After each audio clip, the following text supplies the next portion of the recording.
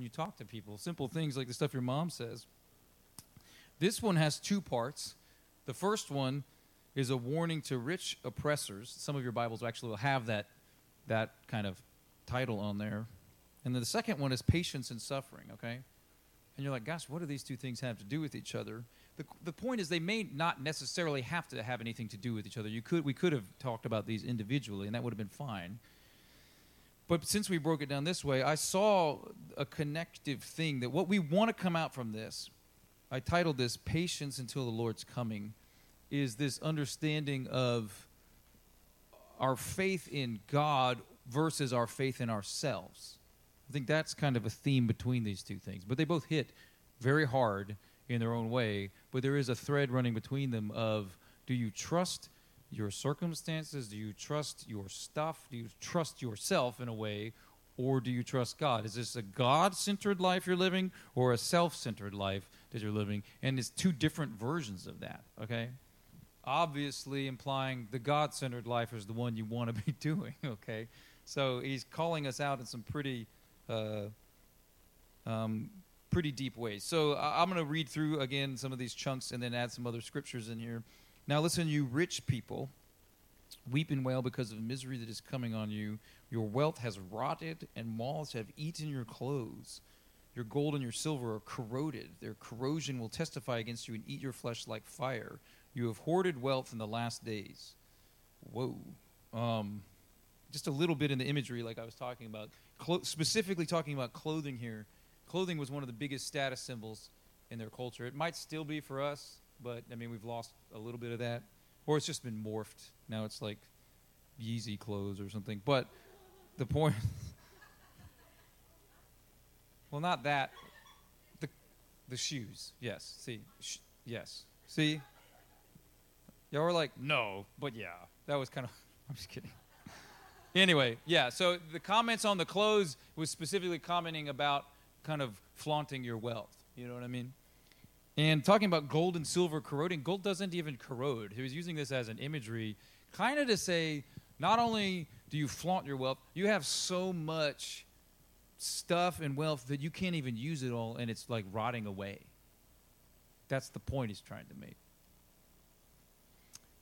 And this is where I say, like, we try to wiggle ourselves out. It's like, well, good thing I'm not rich, because that would bother me if God was talking to me about that. And again, I think this is getting at a deeper root. Like you see, this is the famous Bible verses time. 1 Timothy 6:10, for the love of money is a root of all kinds of evil. Some people eager for money have wandered from the faith and pierced themselves with many griefs.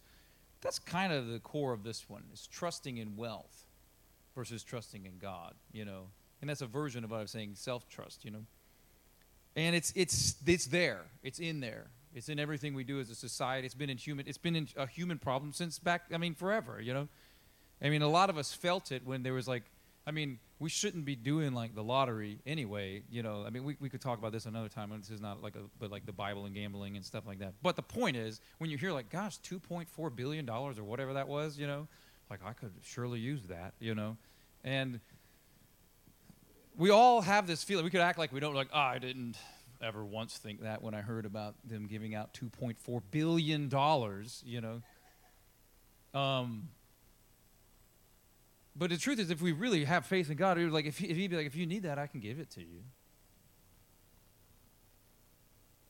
We don't really need it. I mean, but we kind of live in this constant, you know, this is the grain of society here, you know, and we might be in a tough piece of the pie on this one, all right, guys? Example is this. The first line says, now listen, you rich people. Okay, so the question is, am I rich? Is he talking to me? If you live off of $25,000 a year, I'm not talking about adjusted gross income. I'm not talking about the amount of funding that goes towards your life. If you live off $25,000 a year, you're in the richest 10% of people in the world. And if you live off $34,000 a year, you're in the richest 1% of people in the world. Which, y'all remember that whole Occupy Wall Street thing? That seems like that was all about 1%.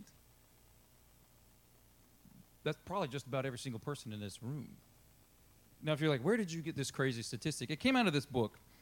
I've heard it other places. And I'm going to talk more about this book in a couple weeks. And look, I'm not here just to kind of blow us all up over and over again.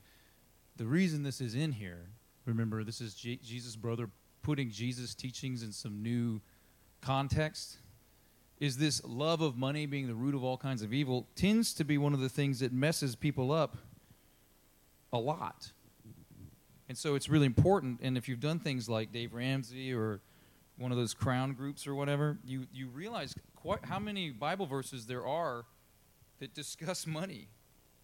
And it's weird, there's more of them than there are verses about love, which is strange. Let me just read a couple of these here.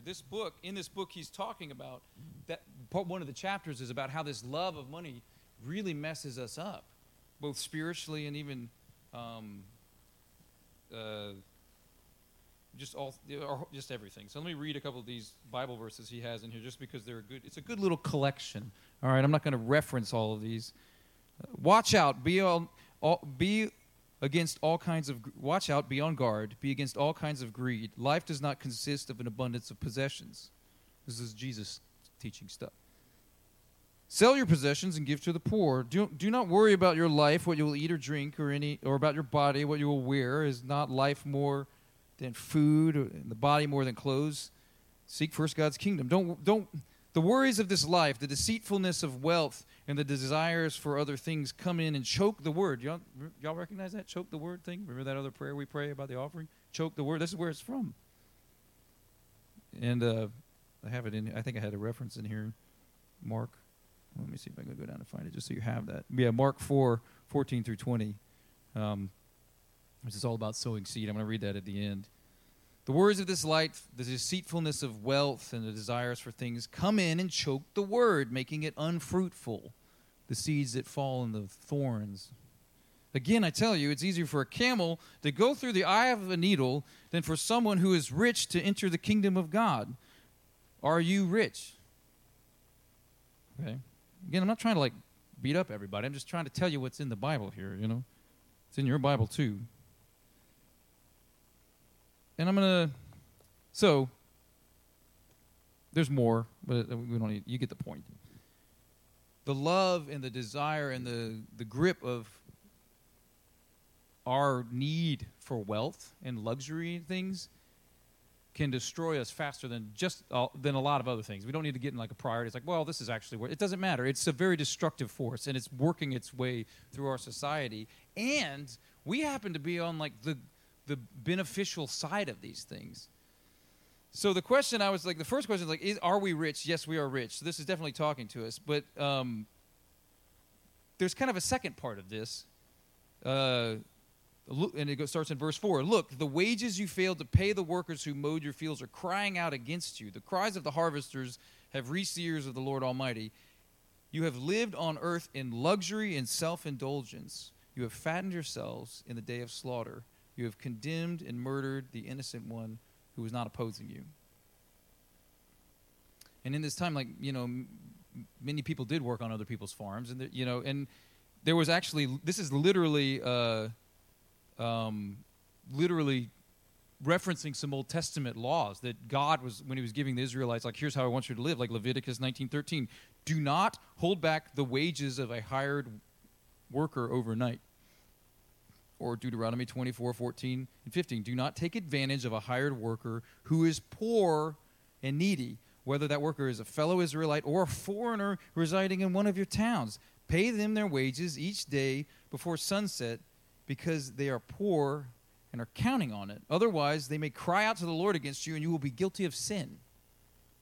So, James' main warning in all of this is against the rich being overly self-focused while not caring about other people's suffering, okay? That's the framework we're dealing with here. And not saying that having things is bad, okay? Even one of the things I read in here is why worry about clothes and stuff? I mean, God can deal with it. He can give you that. Like I told you before, he could give you $2.4 billion if you needed it. That's what living, trusting God is about. It's if you don't have it, you don't need it. So we should stop acting like we do, And And we can joke. I mean, I joke all the time out, if I was rich, but like, so we don't need to be like, gosh, dude, be serious all the time. You don't have to be that way. But the point is, we do need to live that way, okay? So the first question was, are we rich? The answer is yes. Are we oppressors? And the answer I would say to this is directly no, but indirectly yes. And that's why I think this is a warning to us. Because, and you'll find out even if you read this book or other books like this, and again, I'm going to explain more about what this book is. This book is called The Ruthless Elimination of Hurry, and we're going to go through this at Advent partially. It is about dealing with how our lives, we're all like completely overly anxious and worn out all the time, and that's not how people are designed to live by God. It's not a Christian life. And this guy went on a journey, he's a pastor, to eliminate that, and he figured out some spiritual practices that went into that, but he also started confronting himself in some of these areas. And when you go, you just called me indirectly an oppressor, what in the world are you talking about? You need to go back to that. That's what I'm talking about here, is that very few of us are hiring day laborers and not paying them. I mean, if you are straight up what he's talking about. Like if you hire people and you don't pay them, that's literally what this is about. The problem we have, you and me, every single one of us, and I'm including I'm not going, you guys need to change your lives and be like me. I don't have an answer to this, okay? The whole system we live in is built on something that looks kind of like that. All these clothes that we're buying were made by people. Did you just turn the lights off? Okay. It's like, whoa. Don't strike me down, God. No, all these clothes we wear are made by people. They're not made in America anymore where you had to pay people. You know what I mean? He covers some of this in his book. And they're made in countries where maybe you can buy people off or whatever, And they're made by kids and stuff. They work 7 days a week. Some of them don't get paid. And then they bring it over here and sell it to us, and we buy it all. And we keep buying it. And the thing that I see, the similarity is that we all have closets full of stuff, and we all have storage units full of stuff. And I'm not saying that if you have a storage unit, you're bad. I'm not saying that, okay? You have to hear the principle behind this. Our consumption level is so big that these companies keep making this stuff and exploiting these people that are at the bottom, and we get it all. We don't even need it all, that we have to pay money to store it somewhere. Meanwhile, there's these people that aren't able to live and buy food, and they're making it all for us. I'm just telling you, based on this scripture, God cares about that. And we as his people should also care about it. I am not telling you what you need to do, because I actually don't know. I'm using an iPad while I'm talking. I don't know how to fix this. But I do think that, like we've been saying about all these other things in James, and I don't think we should change now, is if you remember all these other really hard lessons, I wasn't like, let's go out and change the world. You know what I mean? Because it's like, no, let's start small. So my advice about this would be to recognize that a lot of our culture and society is wasteful. It is exploiting people, and that God cares about that. So we should care about that. And we should not try to live lives of, as it says here, you have lived on earth in luxury and self-indulgence. We should not objectify those things as things to be attained. Like that's the goal. Luxury and self-indulgence. And that kind of is the goal in our society. You know what I mean? It's the goal in all, it was the goal in their society. It's not like, since we're American, we're bad. I'm not saying that. Are y'all hearing what I'm saying? Everybody's kind of staring at me. I'm like, I think I lost everyone. The point isn't that we're bad. The point isn't that our country is bad. The point isn't that anything. Is that there's a pyramid set up, just like in Egypt, and we happen to be at that top. And there's people that aren't at the top, and there's like 1.5 billion of them, and God cares about that. They're not any worse than us. They're not any lesser than us. God cares about them just as much. Frankly, he might care in a sense more, if you follow what I mean by that, because they're crying out, not as a one-to-one. You get what I mean. So I'm just saying we should care about this as well, and we shouldn't seek to live self-indulgent lives that are full of luxury. We should be seeking the opposite somehow. So the real solution is, I think we should start thinking small in our own lives, make some changes like he suggests in this book. One is just buy less stuff, but, we'll get there. But this question I saw somebody else wrote, I didn't write this, I thought this is a good way to sum it up, is does how I live help get people out of poverty or keep them in it? Just keep asking yourself that question all the time, and it will start to steer our behaviors. You know what I mean? Because the world is not going to tell us to stop being self-indulgent. I mean, frankly, the whole advertising industry is designed around telling us to be that. And so we are going to have to, in a countercultural sort of way, resist it, at least within my life or within Byron's life and Byron's household. You see what I'm saying? Like, we don't have control of it. I can't make Apple or Amazon do anything, and and we use all that stuff. My point is, in my life, I can do this much, and I'm going to do the amount I can. If we all do that, something would change, This is not an argument for any sort of specific economic philosophy or something like that, okay? It's just saying that God cares when people are exploited. And in the truth, we do too, all right? We all know that. And I do think that the whole deeper point of these chunks of Scripture is, like, where is our trust? What are we trusting? Are we trusting in, if I could just have enough of this stuff, whatever it is?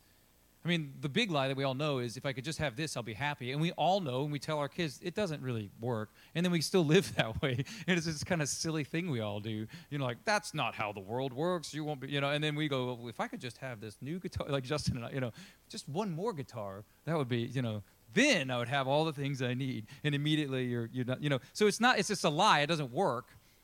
And in order for us to keep doing it, it's hurting other people. 1 Timothy 6:6-10 says this, but godliness with contentment is great gain. For we brought nothing into the world, and we can take nothing out of it. But if we have food and clothing, we will be content with that. So it's not saying anything goes. And you want to know an interesting thing? This is another thing that's in this book. This is a rabbit trail. Sorry to break away from the Bible for a rabbit trail. But I'd seen the statistic somewhere else as well. They said, more money makes you happier. This is the thing we were just talking, like, we all know that's not true. But I'm not talking about Christian people. I'm just talking about people that study. So the reason I bring up not Christian is not go, since this is coming from non-Christian people, that makes it trustworthy. That's not what I'm saying. What I'm saying is, this is coming from non-Christian people, which means they had no biblical agenda behind. They were just observing facts. Okay?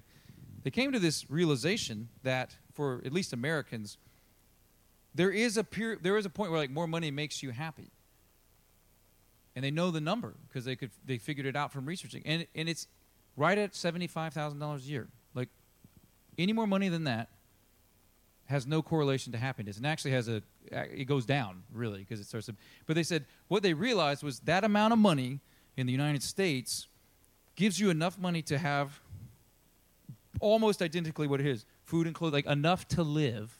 Like, we just prayed our daily bread. He's like, you have enough to live and not be worried about this one thing is going to ruin everything. That type of anxiety is what I would call unhappiness, right?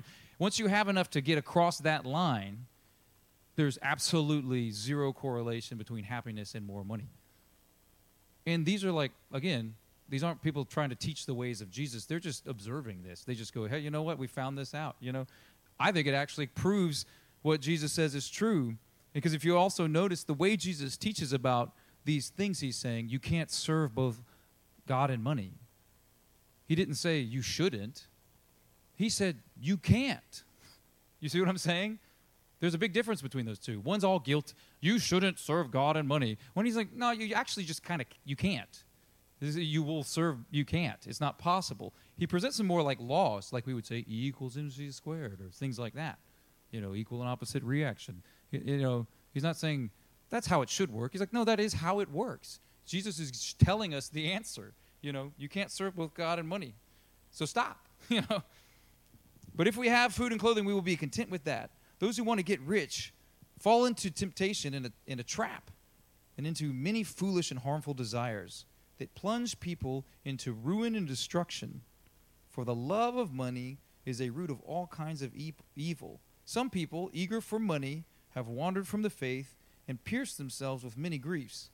Now, that is not a guilt-laden statement, that whole thing. That is 1 Timothy 6:6-10. He is not saying, money doesn't matter. He's not saying you shouldn't care about money. He's not saying you're bad if you have money. He's just saying that this desire that's gripping your heart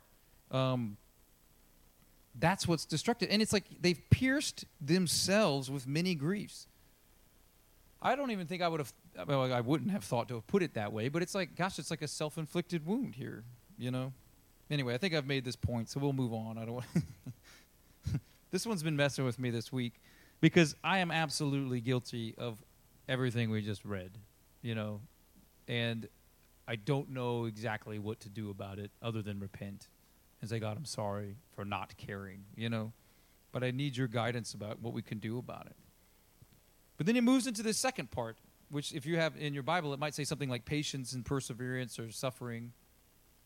It says this, be patient then, brothers and sisters, until the Lord's coming, which is what I used as a title. See how the farmer waits for the land to yield its valuable crop, patiently waiting for the autumn and spring rains, which were good things. This is a desert climate, you know. Rain is not sad. It's not Charlie Brown rain. This is rain so, oh good, the crops will grow and we won't starve. That's a good thing. You're patiently waiting for the good thing, okay? You too, be patient. This is him talking to us now. You too, you guys, be patient and stand firm because the Lord's coming is near. Don't grumble one another, brothers and sisters, or you will be judged. I'll read that again. Don't grumble against one another, brothers and sisters, or you will be judged. The word grumble is funny to me, just because I think it's automatopoeic in a way. You know, like this kind of thing. That you understand what that means. Don't grumble or you'll be judged. And the judge is standing at the door, not far off. He can hear. You know, sometimes we hear our daughters having a disagreement. I will use safe language. And I can hear them standing at the door. We're like, we heard everything you said. You can't tell us something else. My kids are awesome, though, so I'm getting a glare. I'll stop. Everybody else, they know it's the same thing, so. The judge is standing at the door. Brothers and sisters, as an example of patience in the face of suffering, take the prophets who spoke in the name of the Lord. As you know, we count as blessed those who have persevered. So this is the whole thing. Perseverance when things don't seem to be going your way, and being patient for the growth like a farmer does. We got the seed in the ground. It's going to come, you know. But we are dependent on things we can't control, like the rain. You see? They're in the same exact boat. And he's saying the attitude is perseverance. And part of that perseverance is breaking free from the first half of this whole thing. You know, where if I don't have this thing, now the whole world is. It's like, no, it's not true. This content in all things, you know what I mean? As you know, we count as blessed those who have persevered. You have heard of Job's perseverance. Now, y'all know the whole story of Job and all the things that happened to him. They were horrible and wrong, and he didn't deserve any of them. But he finally sticks with God all the way through to the end. And you've seen what the Lord finally brought about. And here's the truth. The Lord is full of compassion and mercy. All of the suffering of all of the world, all the people I was just talking about, that 1.5 billion people and stuff, God cares about that, and he's full of compassion and mercy. And he cares about our suffering as well. He cares about every time somebody mistreats us. He cares about all of it. And he's the only one, like, we have no capacity for these kinds of things. Because we have only, like, I can only care about a few people suffering, and then it's like, whoa, like, too much. You're the same way. You can care about a handful of people, but then God cares about all of it for all time. And he doesn't forget any of it either. He's full of compassion and mercy. And then it ends up this, above all, my brothers and sisters, do not swear, not by heaven or by earth or anything else. All you need to say is a simple yes or no, otherwise you'll be condemned. This is just kind of ending out this whole thing about, like, just live honestly before the Lord. And then the second part is also reminding us that judgment matters, and that judgment is coming. God's judgment is coming, and God's judgment means not just on us personally, but on the whole system, the whole thing. And part of it is that we're trusting him to fix it. Like, we do realize we can't fix the world. Jesus is fixing the world. And we can say, God, this is unjust. This thing is unjust. And if we can take actions to work against things in any place, you know, if you're in your school and there's a bunch of kids picking on one kid, sometimes there's things you can do about that. And you can do those things, and you do them. You know, and sometimes you just hear about something that's all the way across the world, and you have nothing to do with it. But you can say, God, that's unjust. And you're going to end that one day, and I know that, and that's part of the hope that we have, that injustice will end. But there's also the warning that he's judging it. He's going to say, that's wrong, and y'all that are doing it is wrong. So again, where is our trust? Is our trust when we're in the middle of a difficult thing, when we're waiting, when we're the farmer, we've done all this stuff, we put the seed in the ground, and it's not raining, are we starting to take matters into our own hands to make it happen? Or are we, as the story is suggesting, waiting patiently for God to do his part? This is extremely difficult for me. I mean, maybe y'all are like, no, this is great. You can come up here and share on this part. For me, it's very hard to trust. It's like, okay, and God's timing is not the same as mine. But I do think it's interesting in this that they reference the fall and spring rains, which were ecologically when these things happened. They were seasonal. But they're also seasonal. So they're reliable in a way. You see what I'm saying? Because you have fall and spring every year. That doesn't mean every year you got the same amount of rain. But if it's June, if John was the farmer, and John was like, I planted all this stuff and it's not raining, and I'm like, it's June. Like, talk to me in September or October. If it's not raining then maybe we'll worry. But right now it seems like you're a little off timing. You know what I mean? God is into timing, and he has timing. I want to close now. So, Caleb, if you could come up.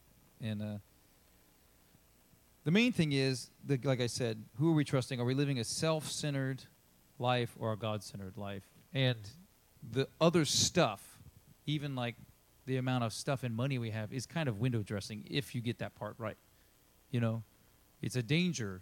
It's something we should all be really concerned about because it's talked about so much as a danger, But it's not purely evil. It's the love of money, the desire that's the root of all kinds of evil. It's not in and of itself. There's lots of psalms about God being quite wealthy, hyperbolically wealthy. Like, it's a joke to him. Heaven, they talk about paved with streets of gold, which is just it's like it's not even, everything that's worth the most to you is not even worth anything here. Like, we paved the streets with that stuff. That's the perspective we're supposed to live with. And then the rest of it becomes window dressing, and then we know what to do. So I wrote a couple things. Stop living in the mindsets of the world. The mindsets of the world tell you, yeah, go after that luxury and self-indulgence thing. That's where true happiness is. And the Bible is saying, no, it's not. Not like it's just saying it isn't. In the same way a science book would say the equal and opposite reaction. The truth is, it's not. That won't make you happy. In the mindset of the world that when things aren't working out, take matters into your own hands and make it happen right now. Don't trust God. God's not coming through for you. Neither one of those are Christian. So I'm saying we have to stop living in that sort of way. And I don't mean just talking that way. I mean living that way. Like when we're making financial decisions and when we're deciding on our jobs and when we're deciding on what to do with our families, living as though those things are true. So stop living with the mindset of the world, where you always are worried about having enough stuff and living a self-indulgent life, and you're not even worried about other people suffering. Or when you're counting on your own abilities to solve everything. We have differing levels of talents in this room at differing places. Some of the least talented people among us are a gift because they have learned the truth of what it means to truly trust God, because they can't fix it all themselves. Some of the most talented people, rich in talents, you understand? They can solve everything, talk their way through everything. These are people that it's hard for them to come into the kingdom because they still think they can do it. The gift from the people that can't do anything, or they remind us that that's what we all are. We just don't like to talk about it very much. Truth is, it's freeing. We can do nothing good on our own. And stop worrying about, will God come through? Because he always does. He's full of compassion and mercy. But we do truly need to make changes and repent. And this is where it's kind of interesting. We do kind of come full circle. Because I was reading this and I was like, man, because we've been preaching through the Bible. And the beauty of preaching through the Bible is the Bible says what the Bible says. And it's like, if you don't like this, don't look, take it up with him. I didn't write it, we might disagree about thing I emphasize, but, we could talk, but seriously, And so, but then you run into a verse like this, like right before Thanksgiving, and you're like, come on, man, we want to just aren't we thankful? Yeah, But then it dawned on me, it's like, okay, I see that as we enter this season of Thanksgiving, like we were just praying, thankful prayers, that practice, and when I say practice Thanksgiving, this is the kind of advice I would give us to start. We don't need to go out and burn all our clothes. I mean, we, slowly ease into that stuff. But the point is, let's get there by practicing Thanksgiving. And it's mostly a mindset shift. It's not about focusing on all the details. Well, I got 10 pairs of shoes. Is that the sinful level? It's like, what? Jesus doesn't say stuff like that because that's not what he's talking about. He's talking about the heart. And the heart gets formed in the image of the world or the image of God. So one of the things we can do is, as he's transforming our heart, is practice Thanksgiving. And it's kind of like what we were just doing. It's turning our eyes away from the lust of the eyes, the lust of the flesh, the pride of life, these kinds of things that run the world, and turning them towards what we're thankful for. And frankly, what a good season to do it. Because every one of us in this room have quite a bit to be thankful for. Quite a bit. And some of us have believed the lie that you don't. That's not true. If you at all know who Jesus is, you have more to be thankful for than an entire lifetime of suffering could accumulate in like a balance. You see what I'm saying? That's the truth of the matter.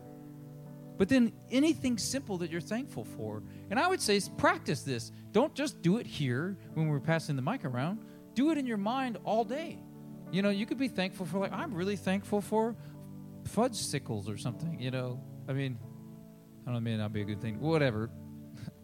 I don't know why things come to my brain. But the point is, practice it.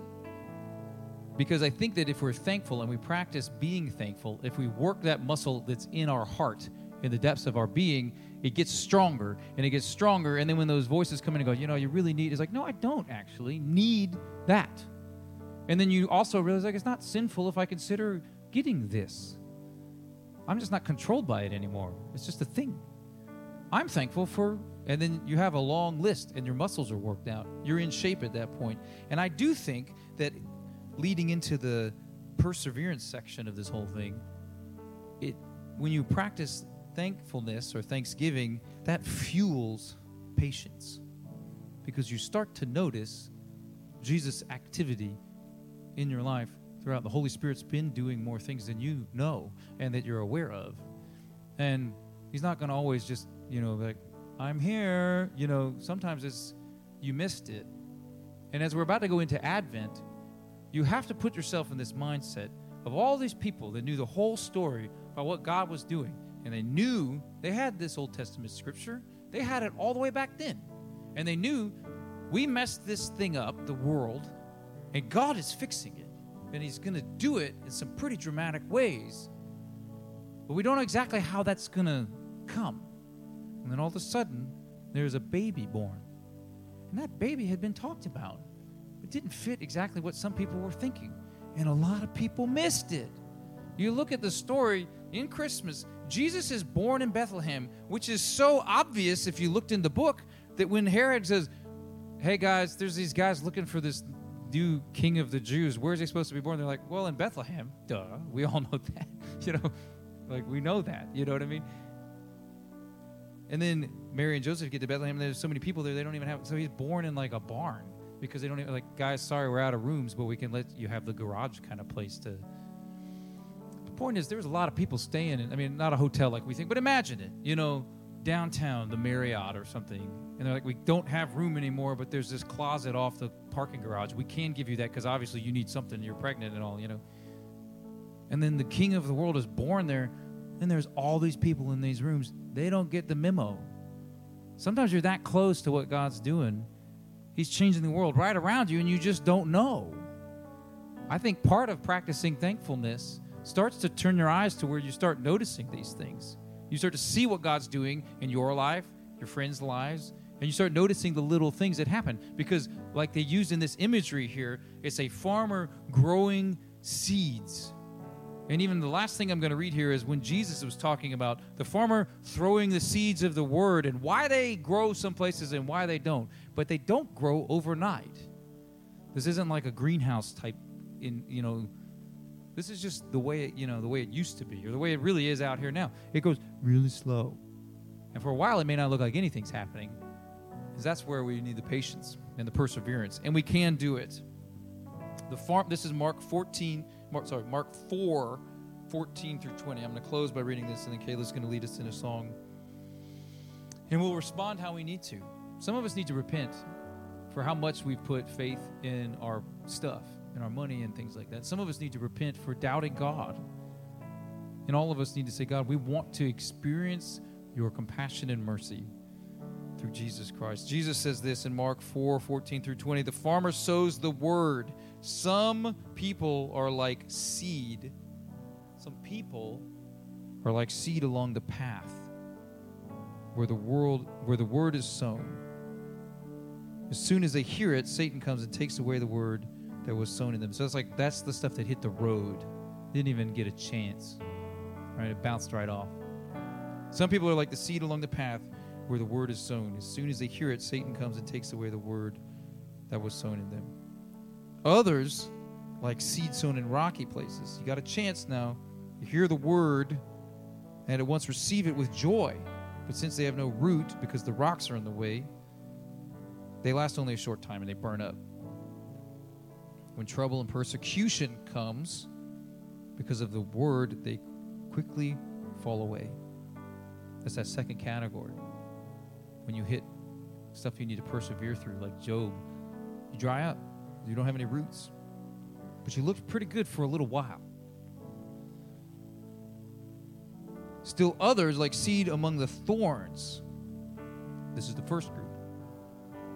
They hear the word, but the worries of this life and the deceitfulness of wealth and the desires for other things come in and choke the word, choking it, making it unfruitful.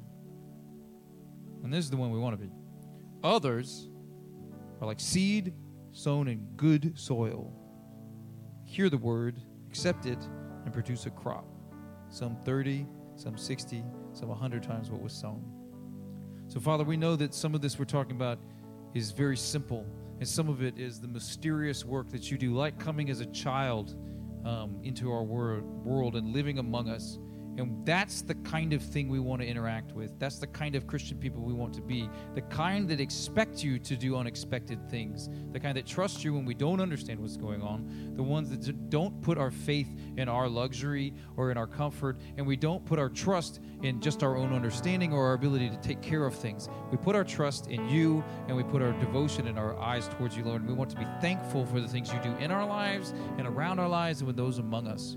And Lord, we praise you for the goodness that you bring, and your compassion and your mercy, and the salvation that you offer us through Jesus Christ. And Lord, we accept that salvation that you give to us as a gift, and we are thankful for it.